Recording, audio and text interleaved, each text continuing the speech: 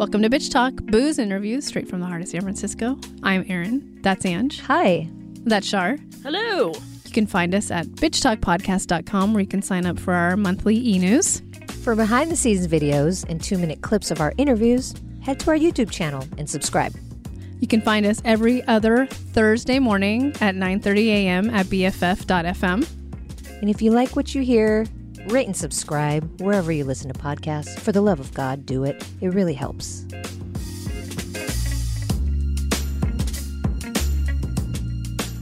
So we are so excited to have Melissa Hayslip, who is the writer, producer, director of Mr. Soul, which is one of my favorite documentaries of the year easily.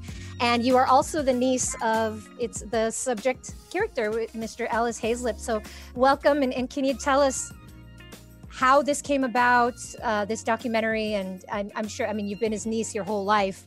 Did you always want to do it? Like how long did it take for this documentary to be made? Absolutely. It's been an incredible journey. This was a film that we wanted to make. I wanted to make for many, many years, but it seemed that it was really important to come out now.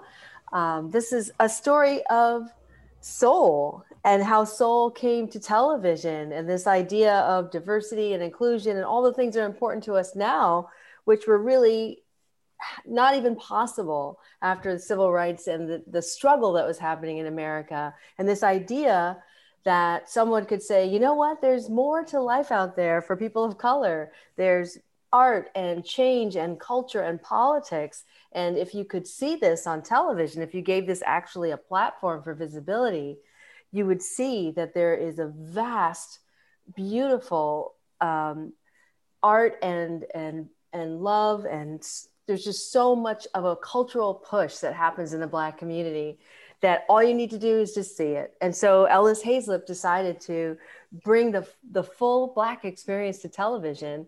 And at the time, that was really revolutionary because that was not the landscape of television that we knew.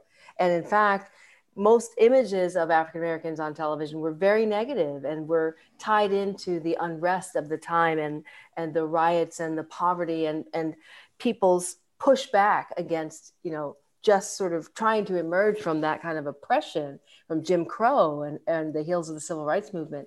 And so here comes this vision of art and culture and music and dance. And it's really revolutionary for television, and also for, this is something that's coming into your living room, right? And that's not something that we knew. And to add to that, color television had just come into being. So the idea of having people of color shown in color, that was actually radical. I know it sounds like ridiculous now, but if you put yourself back in that time, you can see that, he believed that the revolution would be televised. Yeah. I read that this project took about 10 years. Was there ever a moment where you're like, is this ever going to be made? Are people actually going to see this? Many, many moments. What took so long is that we had this very lofty goal that the film should be not just for us, by us, but for the people, by the people. And so we wanted it to have the same sort of pedigree as the show, which was funded entirely by grants at the time. And because public television was new and it was receiving funding from the government and the Corporation for Public Broadcasting and Ford Foundation, we said, let's do that. Let's sort of pay homage to this public space, and therein is the only way we can be free. And so we set about to fund the film by writing grants, which was a lot harder than we thought. Mm-hmm. And certainly gaining that type of public exposure to guarantee a public television broadcast means that you have to write grants that are appropriate for the National Endowment for the Arts and the National Endowment for the Humanities. And of course, we were learning as we went along. So that took a little bit longer because the funding space is very limited. Mm-hmm. And there's so many projects out there vying for the same thing. So at the same time as we were building it and gaining people's confidence and trying to create a story with the right type of academic spine, historical accuracy and just like straight funky soul. and it was a really important combination of those things. Not to mention, it's a pretty big story we're telling. And there's all this incredible premium music and premium performances. You're talking like Earth, Wind, and Fire. I know. Al Green for the first. Al frickin' Green. Yeah. That's not a small feat. And so we had to figure out, okay, it's a small film, but it's a big heart and a huge story. So we had to try to figure out how to make that work. And the thing that's unique about us is that we are completely independent. So we weren't relying on a sugar daddy in the corner or, some financier or even an angel to show up. That never happened for us. So we were just like hitting it hard year after year after year and saying, okay, when one door closes, next one opens. And even if it's like, I always say that the name of the film should be Chasing Al Green, because that's a whole nother story. Like, yes. For years trying to get Al Green in an interview, or for years trying to get Earth, Wind, and Fire. But as we went along and built these relationships and people realized what we were doing, like it almost took that amount of time to make people understand, well, this is a great show, but it's like the greatest show you'd never heard of. Right. So how do you convince people something is so great when they've never seen it or never heard of it? So it's like we were doing all those things at once. We were convinced of this important film, and we didn't know it would take so long. But just this idea of convincing people that, this is a story you need to get behind because it's the story of our country. It's the story of our nation, and our relationships. And there's so many stakeholders in the film, our activists, artists, poets, people who haven't had their due, or people, really this idea of like exploring the Black arts movement in tandem with the Black Power movement.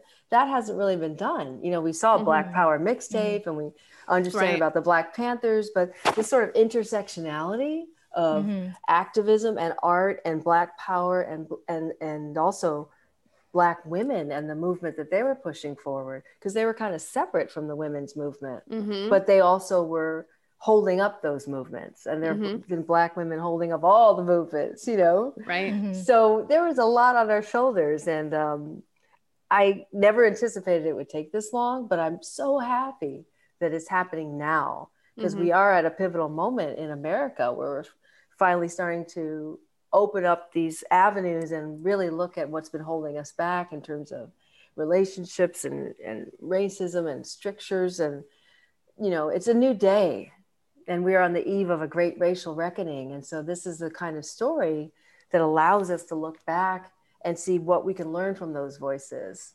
and how we can forge new relationships and new allyships and new definitions of ourselves. Just like they were reimagining themselves as Black people on television, we are sort of reimagining ourselves now.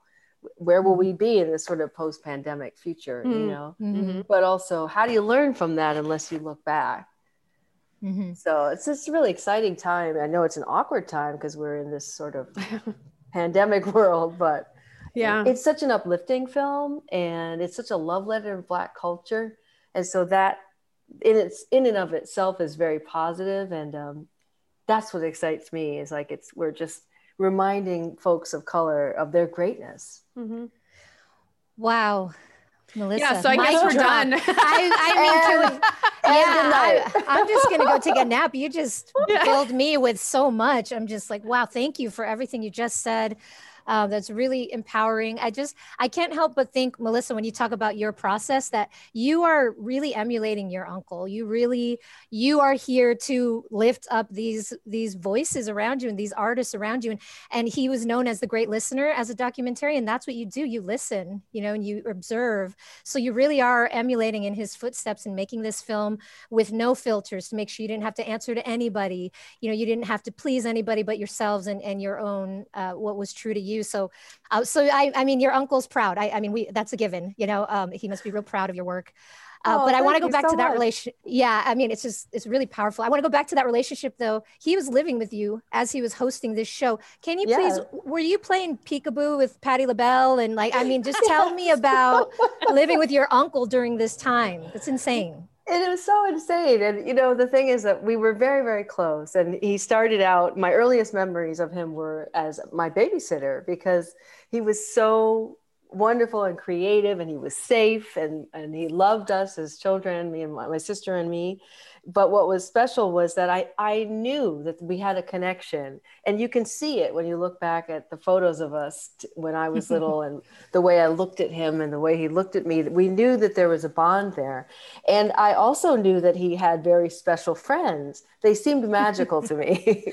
I couldn't tell what that was, but he would bring them home after the show at midnight, and his favorite meal at midnight was oatmeal with whipped cream and strawberries. Ooh. So for me, that was like breakfast at midnight. So I would come out in my little footy pajamas and try to get under the table and hang out with all these people before my parents caught me and put me back in bed.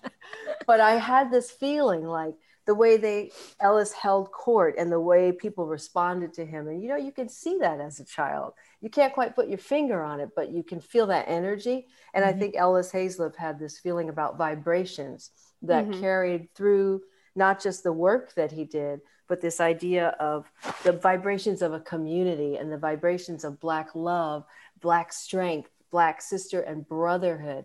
That was evident in all of his work and sort of the footprint, the cultural footprint that he left. And it was all, the intention was always love. And you can see that. And so that was something I felt as a child. I didn't know I was bouncing on James Earl Jones's knee until my mom told me later on. And I was like, what? I remember specifically because we had finally moved to Connecticut and he was in New Haven at the Yale, the Long Wharf Theater, which is right in New Haven on the waterfront. And he was doing he was at the Yale Rep. That's right. He was at the Yale Rep doing a show, I think A Lesson from Aloes or some wonderful play. And we heard, and my mother said to me, you know, you used to bounce on his knee when you were a little girl. You should invite him to your high school freshman English class. And I was like, what? Oh my God. James Earl Jones? You mean Darth Vader? Exactly. Like I just couldn't. There was so much a disconnect because it was such a special time as a child, but then a big gap happened after, he went on after Soul and we moved away from New York. And so I made that reconnection. And that's when I learned of all the people that I had been with, including Malcolm X's children, because he was very close to Betty Shabazz, and Ellis was safe. You know, Ellis was queer. He was special. And so he had been very good friends with Malcolm X and his wife before Malcolm was assassinated. I know that sounds crazy, but they really were very close and traveled together. And so when after our dear Malcolm was taken, it was very hard for Betty, and Ellis was the one who protected her. And he still took care of her. He would send a car for her. He brought her onto Soul a couple of times as a commemorative show about Malcolm X on the anniversary. And he brought the children over because it was the perfect play date for me. So I found out later that I was running around under the table again with the table with Malcolm X's children. And to this day, we are still friends. But again, there's that big gap. And then I reached out to them again and I said, do you remember me? Do you remember Ellis Haizlip? And they said, we remember Ellis because Ellis took care of our mom.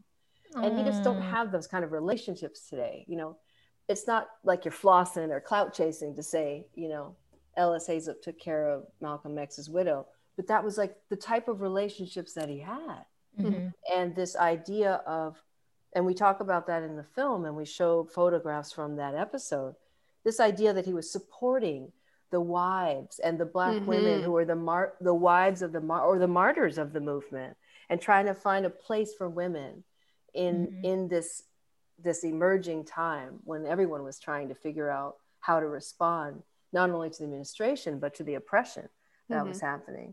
So for me, all of this was sort of caught up in memory and childhood.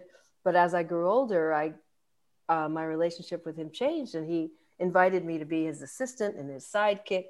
And so then that was a new kind of relationship because I realized, okay, you've been hanging out with James Baldwin. Okay. Right. Yeah. I think I'm going to just like God. disappear into this conversation and just listen. Mhm. So I learned how to listen and to be sort of invisible. And so everyone thought of me as the kid and his favorite niece. And that only became problematic as I started making the film. And they were like, wait, aren't you the kid? You know, like, can you really helm this film? Because you're just that little niece we saw under the table. Mm. In a way, it helped the relationship over the years, but I sort of had to gain everyone's trust again with this as a filmmaker, because this is not a story you want to screw up, Right. you know, because there are so many stakeholders. It's not just about Black history, but it's about American history, and it's about, you know, television, broadcast history, and there's just so much weight in it. Yeah. I know. I was just talking to Ange right before you came on, and she was like, so did you and your fiance watch it? I'm like, yes. And I'm like, and it's a lot. It's a lot. And I mean that in the best way possible. But I wanted to talk with you about Ellis and how special he was. And I think he really truly seemed to love himself. And I think you couldn't have the show Soul unless someone like him loved himself as much as he did and was confident in himself. So I don't know if you want to talk about that, because also the story of him being queer and being out at that time is just like, it's, you know, mind-blowing. yes. 'Cause we have to remember, folks, that it was a very different time, and we of this generation, where our identities and our gender preferences and our, you know, our pronouns on our sleeves, it's very different how we are walking through the world and being comfortable in our own skin. And so the world wasn't as welcoming at that time to same gender loving folks, and also people who were non-binary. And the thing that was different around Ellis is that I think he understood that sexuality is fluid, and he saw the beauty in that, standing in your own truth. And even though homosexuality was forbidden, even in places like, I think in the UK, right up through the 70s, correct me if I'm wrong, I don't know the exact date, but it was pretty late. You could be arrested, you know, for loving someone. And he took great pride in the truth of who he was. And the irony is that there's so many folks of all different shapes, sizes, preferences, loves, identities in the arts anyway. And so in a way, he was able to further the LGBTQ agenda without announcing it, because obviously he couldn't announce his queerness on TV, but just the fact that he was queer and did not hide that, and was very proud of that, and was bringing on other folks who were queer and doing wonderful things in the arts, not necessarily outing them the way we would now, but letting them have that platform and putting women out in front. So that was what was really unique about him, is that he was not a judgmental person. And there was a great love. I think there was a great love for his Blackness and his queerness, and a different sense of what family could be. And there are many people in our history who did kind of occupy that space, like Bayard Rustin and James Baldwin. And we are now able to examine them fully, but they may not have been able to live their lives fully at that time. So it's very exciting. And what was challenging for me was to be able to be mindful and respectful of how he lived his life then, and still make it accessible to a contemporary audience now that feels very differently and very open about their sexuality and preferences and representation and all those good things. And so we also wanted to present him in the best light. We wanted him to be a hero. You know, we wanted his queerness to make him even more of a hero, because he's kind of an unsung hero, and yet he is a queer icon. And it's taken, especially the Black community, a lot longer to fall in line with that list of Black queer icons, you know? Yeah. It's very exciting that we are sort of becoming more accepting in that way. But even within the Black family, and not to be judgmental, but just to be honest, you know, there are struggles with that still, and because of the way the church is so dominant in our community and the friction sometimes with that. And so to be able to show Ellis's story and how he loved his family and he loved his sort of conservative religious background, but there were also frictions within that, and how he still was able to stand in his truth and create opportunities for others. It's really remarkable. And it speaks to a duality and sort of a double consciousness that we often all lead, whether we're, straight or gay, or queer or whatever, like these dualities of who we want to be and how we're perceived. And I think he just wanted to say, Blackness is great. Here it is. Yep. And all folks who are of color, we need to embrace that and really don't have to apologize for it. And that was revolutionary too, because that was not an option. Let's just put it that way. Right. On broadcast television, at least. So he was really pushing that envelope in terms of the body politic of Blackness and inviting everyone to the table. And that it's everything. Yeah, it's all encompassing. I love that. That's one of the points of the documentary is that, they were revolutionary, but having joy, expressing Black joy through the pain that they're going through and that they've been through, just having that joy was revolutionary in and of itself. Yes. And I love that was a big part of the story. And one of the things that I was confused by is I'd never heard of this show. And I was thinking, and I even looked this up to make sure I was right. What are the other variety shows that are happening at this time? It's Ed Sullivan, it's Carol Burnett, which of course I've seen. I love Carol Burnett. Of course I've seen it, but I've never once heard of Soul. And it just goes back to, what we're taught as history as kids is very Eurocentric. And that's the same thing in the media and in TV. And it's just, I hope that a side effect of this documentary, it's true. This documentary is that we all say, we want this show. Let's start streaming it. Let's put it on Netflix. Let's put it out there. I want to see it. I want to look wherever I can find it. So I'm hoping that's one of the things that comes of this documentary. Do you have what are some big goals for you from other than people having Ellis Hayslip as a word that just rolls off the tongue? It's a household name. Oh, that would be a dream come true right there. And it's hard. I know there are a lot of distractions out there.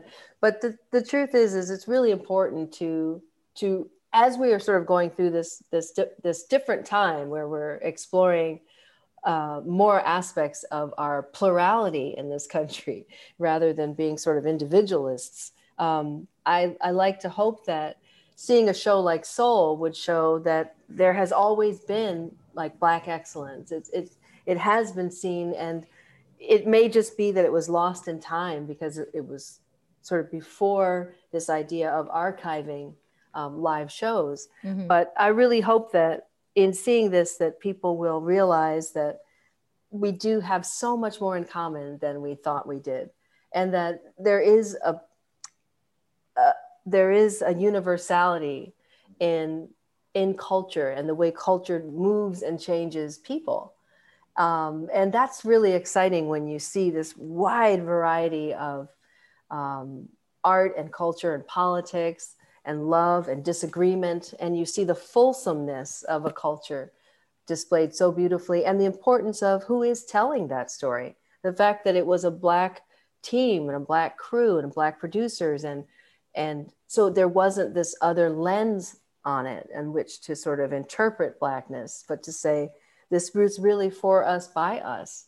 I think that's important too, as we move forward and bring new voices who can help us reinterpret our history. And as we put people of color back in the narrative and we put women of color back in the narrative, there's been a lot of erasure, I think. And you're speaking of what we've learned from history.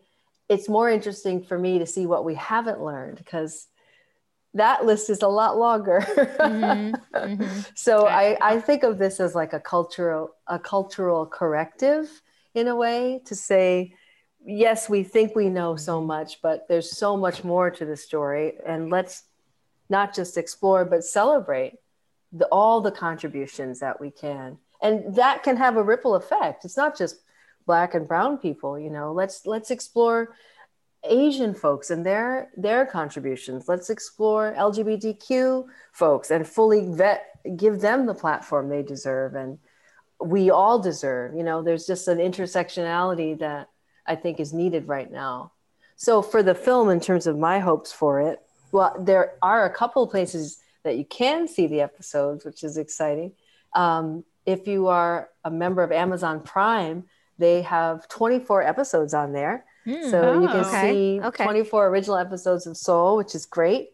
Also, if you don't have Amazon Prime, that's okay. You can look at it on shoutfactory.com, which has a lot of sort of nostalgia television on there, and also Tubi and Pluto, and then some stragglers on YouTube, you know, some wonderful bootlegs on there too. I didn't put them there though, so don't come after me, YouTube police. Yeah, we just really hope that this film will help motivate and really elevate the discussion and to really put just best foot forward and really help people recognize that, you know, Black has always been beautiful. Right. Black excellence has always been there. And as long as we can recognize that, it's less of a frustration about this change. I feel like there's a resistance, and there's a resistance of Black Lives Matter, and everyone's lives have always mattered, and Black Lives Matters too. So it's just a different approach. And I think this film is very inclusive, and because you have this wonderful music that's the soundtrack of all of our lives, and you get to see this sort of time capsule of a very special beginning of a moment with the Black arts movement. That's really, it's really inspiring. And from what I've been told, people feel very inspired after they've seen it and uplifted. And I think especially now during this rather dark and challenging and uncertain times, you need a good story like that. Yeah. Earlier you mentioned you didn't have any angel investors or, you know, angels in the corner, but you do have Blair Underwood. Oh yeah. And I mean, let's talk about Angel. And then you also and you also is an angel. Yes. But you also had Robert Glasper compose the music. I mean, please talk about both of those fellows. Yeah. These guys. And pictures would help too if you have pictures. Oh my gosh. First of all, it's a dream team because Blair Underwood is such a lovely human. He's just I've just been in love with him, with all due respect to his wife and family. Right. Yes. In the kindest way, most respectful way. And just a big fan of his work. And he has this very unique position in that he's beloved, especially for the work that he's done. And he kind of straddles old school and new school. So he has a foot in the past a little bit, but not too far. And this wonderful voice. And he's also a wonderful voiceover artist. And he does a lot of narration. And he does a Disney show, like a sequel of The Lion King. So I knew he was like the best person. We wanted someone to embody the character of Ellis Hayslip so that we could put him in the front of the story. You know, sometimes it's tricky when you have a story about someone who's deceased and you feel like everyone's talking about that person instead of giving him agency in the story and being in front of it. And so I thought, wouldn't it be great if we had a way to illuminate Ellis Hayslip's thoughts and make his intentions known? And that would sort of give us more of a contemporary timeline, like we're walking through the story in Ellis's mind as well. And so when Blair came on board, he loved the film right away. And I showed it to him and I said, this is a really unusual idea because it's a hybrid film in that we're trying to marry, it's a marriage of the history of like a story of a biography of the show and a biography of the man. And those two things don't usually happen in a documentary. It's usually one or the other. But I was insistent because I said, we have to just drop in on these 5 years of Soul. And we have to understand how this man put his unique stamp on Soul. And what was it about his personality? So it was very important to weave that throughout, to give it sort of a personal feeling. And I couldn't think of anyone better than Blair, who's such a great actor.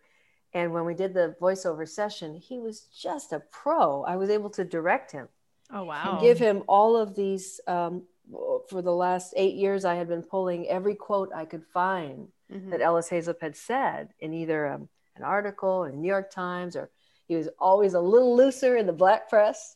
So, he liked to get down in like Jet Magazine and Ebony. I was like, let me look at those. And so the way he would speak about his feelings about life, his feelings about Black culture, he would make these pronouncements like R&B is a floor for Black pride. When I saw that, I was like, whoa, let me just let that sink in.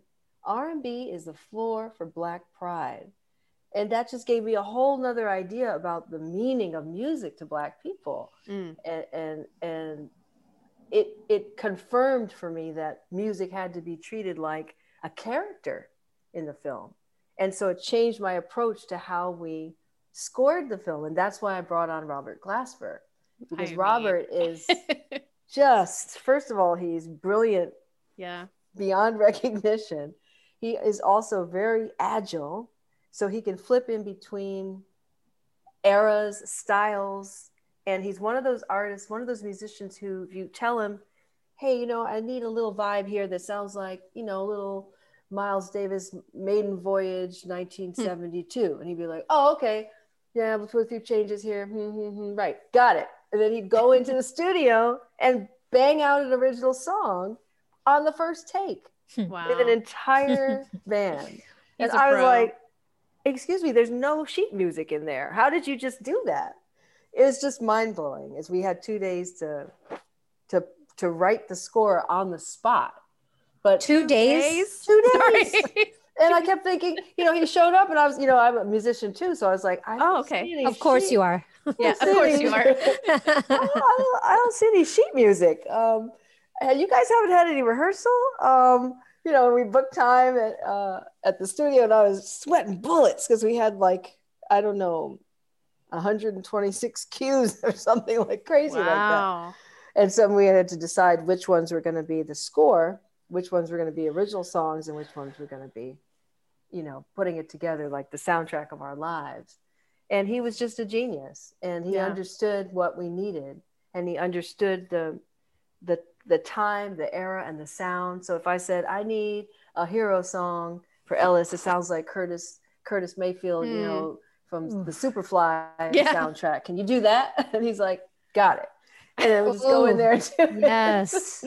And I also knew that I love the way, because he's young, but he's got an old soul. And he Very also much so, yeah. loves to collaborate with people. So I was like, who are you going to bring in? Can we get Common? Can we get Layla Hathaway? Can we get Bilal? Like, who you got? Yeah. And so he brought in Layla, and I was like, oh, that's dope, because she's like the first daughter of soul, being Donnie's daughter. Wow. And I was like, okay, mind blown. So why don't we do this? I'm going to start the film with Donnie Hathaway singing The Ghetto, and then we're going to end the film with a new song with Layla Hathaway singing, Show Me Your Soul, which is a song that they wrote just for the film. Wow. And it's things like this that wouldn't happen any other way, unless you had someone who was operating on that frequency. But the thing about Robert was I never really knew where that frequency was. Yeah, he's otherworldly. Yeah, you don't have to. Just sit back and watch. Exactly. I'll tell you a funny story. Like when he showed up for the first Watchdown, I was so nervous. So he came to our studio, and I had scored the whole film myself and put in all the what we call temp music. So like if I had my way, what songs that I know from this era would I use for the soundtrack? It would all be, songs that already exist, and really expensive songs. Like forget about getting a Miles Davis song. Just forget it, But I'm putting it in there so you can see what the vibe is. So I had scored the whole thing, and I was sitting there just sweating bullets, trying to look cool. And he was watching with our music supervisor and our music editor, two amazing people. Todd Kasau, our music editor, first one, and Ed Gerard is a wonderful music supervisor.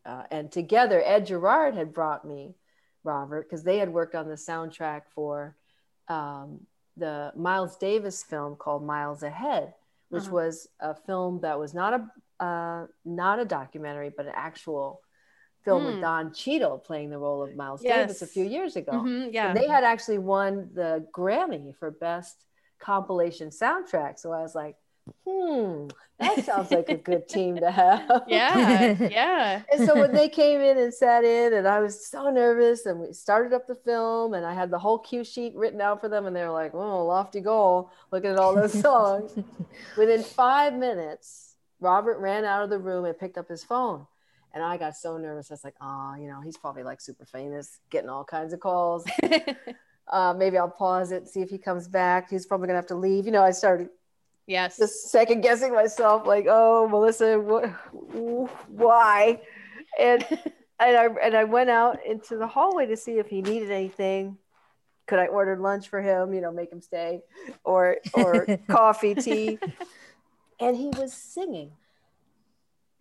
He was singing into the phone. So he wasn't on the phone. He was singing into the phone. And then he just looked at me and he's like, I have the song idea. I'm composing. Oh and my I was God. like, here I was stressed that I didn't have the right cookies on the table. Right. And my dude is out in the hallway composing already, so inspired by what he's seeing. That's just an example of like, oh my God, this is so meant to be. Right. And you just don't know. You just don't know how artists are going to respond, but it hit him viscerally, and he got it. And it sounds like Ellis Hazlip was just planting seeds all around, and then when you needed something, those seeds came to fruition. It's just right. it sounds like it was like a family affair.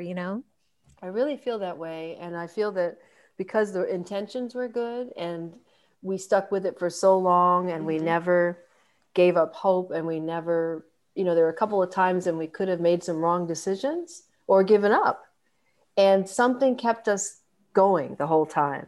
And I really do believe that it was this belief that no matter what, and this is what I say to anybody out there who has a dream, you have to hold on to those dreams, because those dreams might be your legacy, or they might be your future, or they might be some other destiny that you don't even know. Why was I banging my head against the wall for 10 years and filled with so much doubt, because people would say, you're not going to be able to pull that off. All the time they told me that, like, you should let Ken Burns do that, or turn it into a series. No. No. No, but I'm serious. Like, that's what I got. Because of course people you are did. like, I was like, pay no attention to this. Just understand that the story is important, and believe in the story. Right. And so my whole 10 years was about getting people to believe in the story, and not even recognizing how much of that was me. I just felt like I was pushing the culture forward, pushing the story forward, which is kind of what Ellis was always doing. He never wanted to take credit. Yep. He wasn't a baller. He was not out here clout chasing, as they say today. He just loved the art and the culture. And he knew, he always saw, he was like an Afrofuturist, right? Yeah. It's like he saw the betterment of what was to come for everyone. And would always notch it up, like Ashford and Simpson. He was like, yes, they were actually songwriters, like contracted by Motown to write for Tammy Terrell and Marvin Gaye. They were not actually a couple. They weren't married. They had never sung together. They'd never even sung their own music. And Ellis literally said, no, you're the act.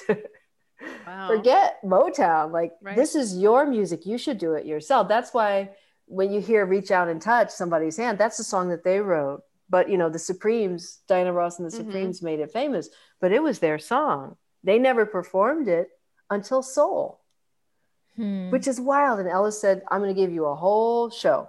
You're going to have like 10 costume changes. Oh, yes. Love. We're going to get it right. We're going to bring the folks from the church, get the band together. He used to love, I think he had a major crush on Nick Ashford. He say he looked like Black Jesus. Yes, So- he did. He totally did. Of course, I heard all the other stuff that is not fit to say on this right now. I mean, it's called bitch talk. I mean, Yes. This is Well, let's- exactly where you say Yeah. those things. Oh, okay, well, let's just say that he was in love with Mr. Ashford, and so I heard a lot of things I probably shouldn't have heard as a young girl.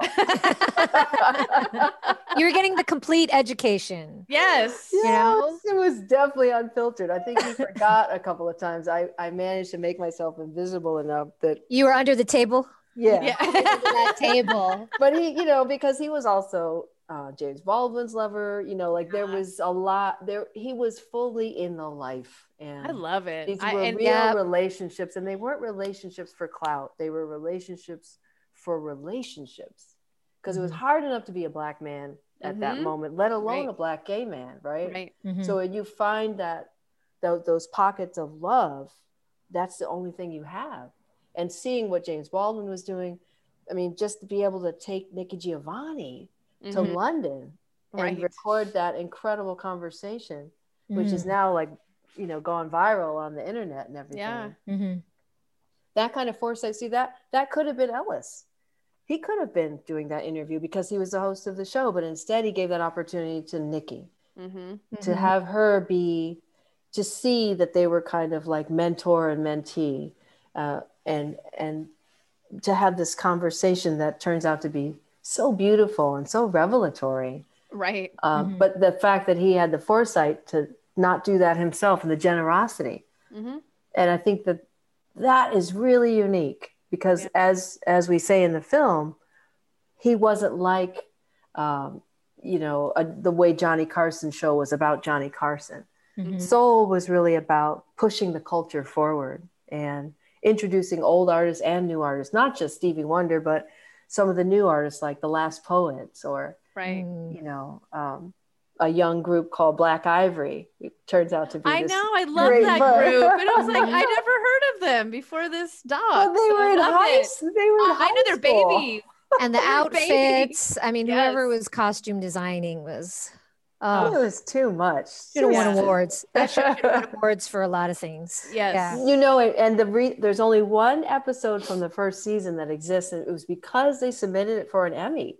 It was the 5th episode. It was the one with the rather raunchy Last Poets performance. Yes. Yeah. But thank God they did submit it, because it's the only episode that has remained intact from that first season. Wow. The whole entire episode. Just because they hadn't, as I said before, they hadn't brought on this, the whole nation hadn't really conceived this idea of archiving live shows or Yeah. live sports. Right. There was this idea like, if you've seen it, why do you want to see it again? Mhm. Of course, ESPN has changed that.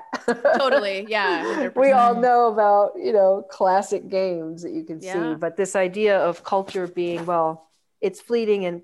And this other idea, I hate to bring it up, but this idea of how do you ascribe value to culture, and the idea that Blackness really wasn't valuable or valued in certain and many circles in our country at that moment. And so this idea of this phenomenal array of Black talent just wasn't considered valuable at first as a television show. And I lament that, because some of the worst discoveries were the best episodes that were lost.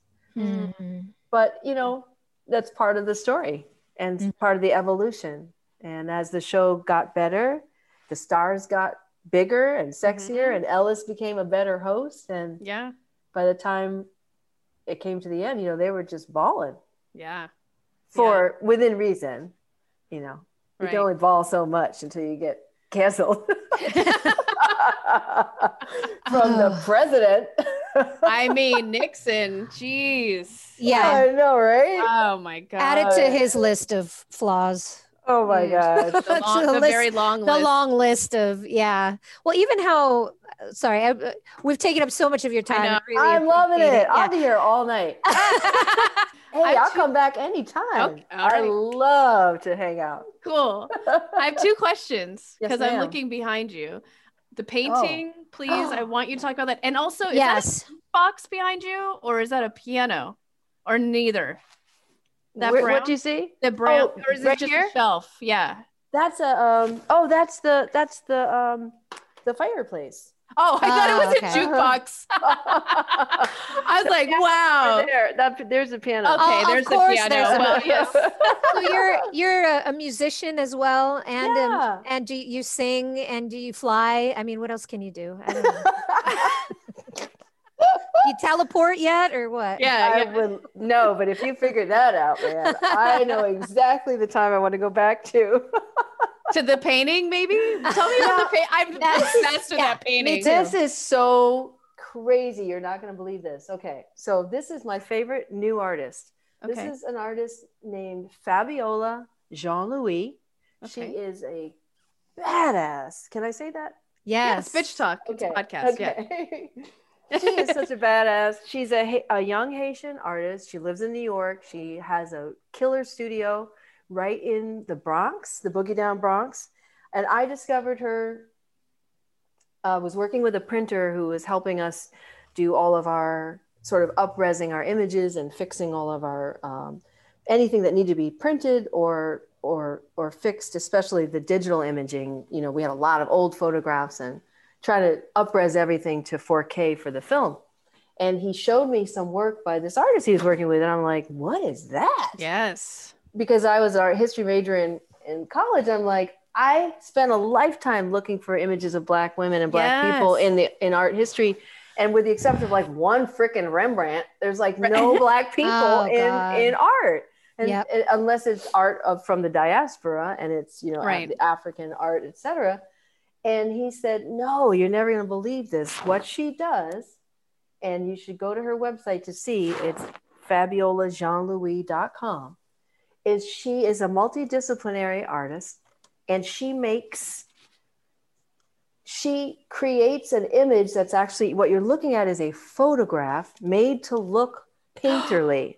So it's not a wow. painting at all, Wow. but it's a photograph. And inside in the photograph, she's taken a Black women and it's called rewriting history.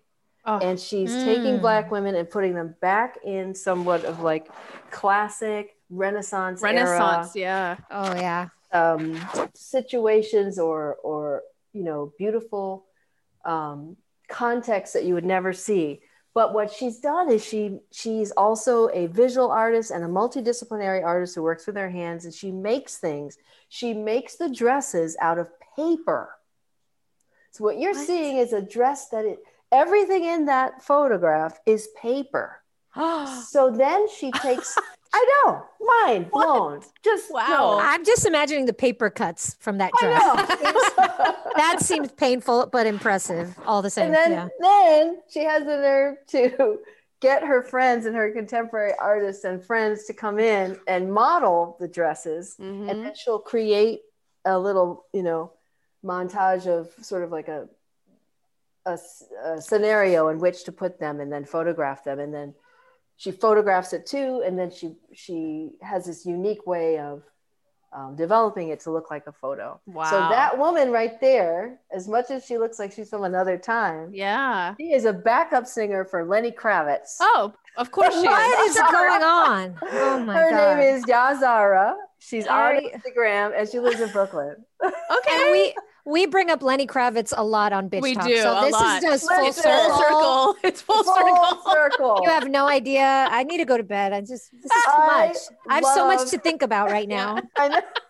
I'm so in love with Lenny Kravitz. I mean, Who that isn't? guy. But Yeah. he's just amazing. And small coincidence here, his mother is in our film. His mother is Roxy Roker. From the Jeffersons. From the oh, Jeffersons. right. Yes. And Wait, she was, where was she? in the very beginning of the film, as we're talking about the beginning of public affairs television, what emerges are these sort of public affairs shows that talk to Blacks specifically about what's happening in the news Right. in their communities in a positive way. And that's what Mhm. Soul emerged from, but it distinguished itself by being more of a cultural show instead of just a public affairs news show. So we show a clip from a television show called Inside Bedford Stuyvesant. Yes. Or Inside Bed-Stuy, and she was the host.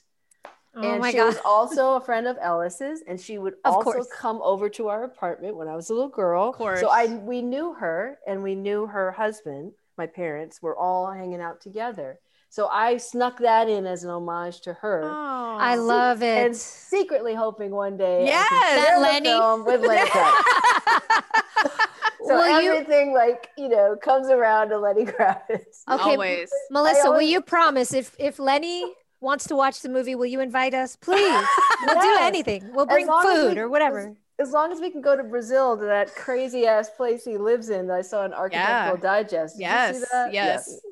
You- With the you- surfboard and and also the surfboard abs. Yes, I saw. Yes. We'll and be the and official horses press. and We'll be the everything. official press for this event. You gotta Okay? come in and cover it. Yeah, the exclusive. The exclusive. All right. 2021's looking better by the minute. Yeah, by Oh, please. Can I just get a what do I need? What do you call it? An injection? Okay. Vaccine. yes. Sorry. Yeah, Well- no. Can I get the Lenny Kravitz vaccine, please? Yeah.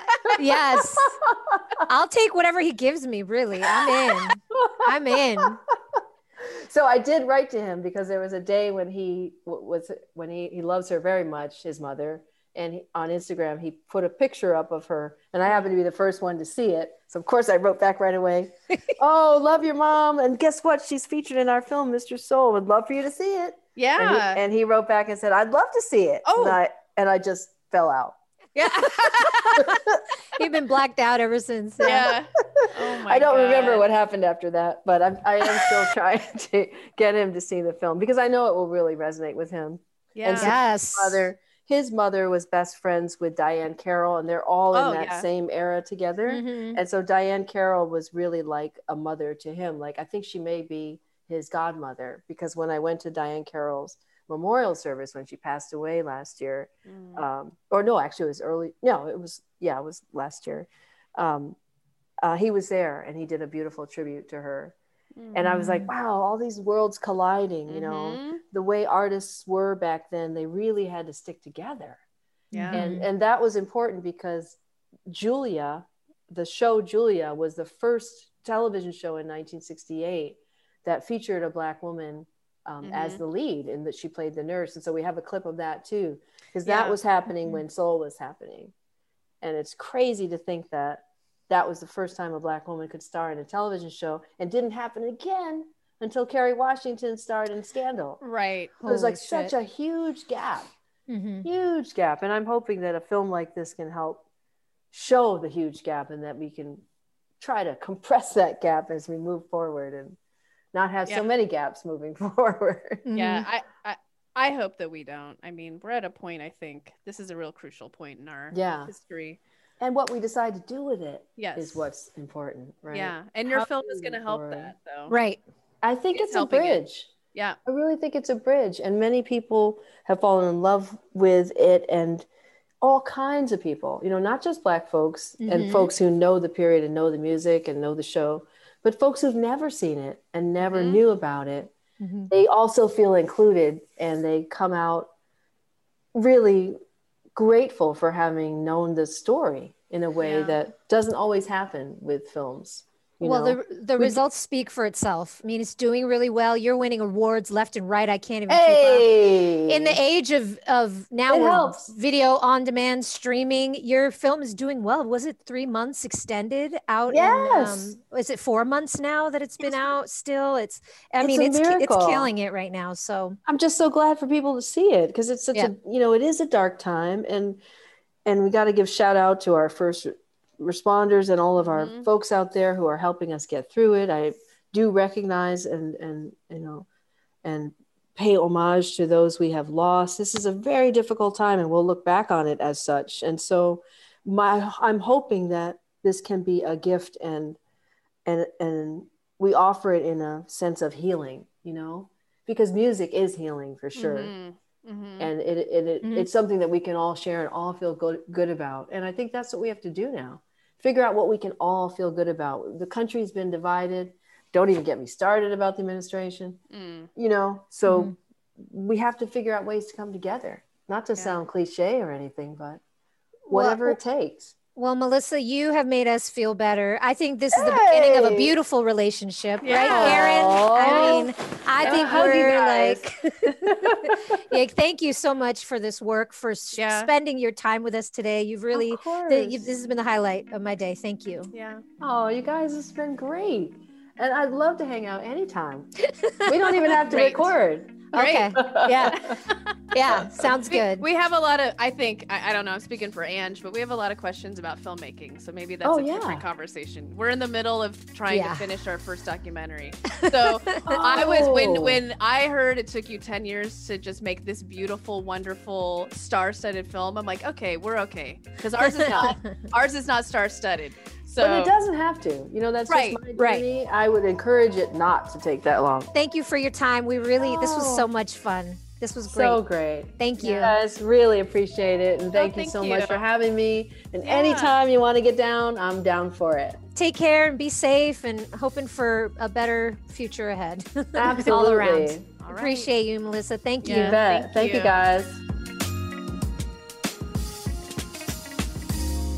If you like what you hear, rate and subscribe wherever you listen to podcasts. For more information about us, you can head to bitchtalkpodcast.com. This podcast is created, hosted, and executive produced by Aaron Lim. My co-host is Angela Tabora, aka Captain Party. The show's edited by producer Shar. We're powered by GoTo Productions.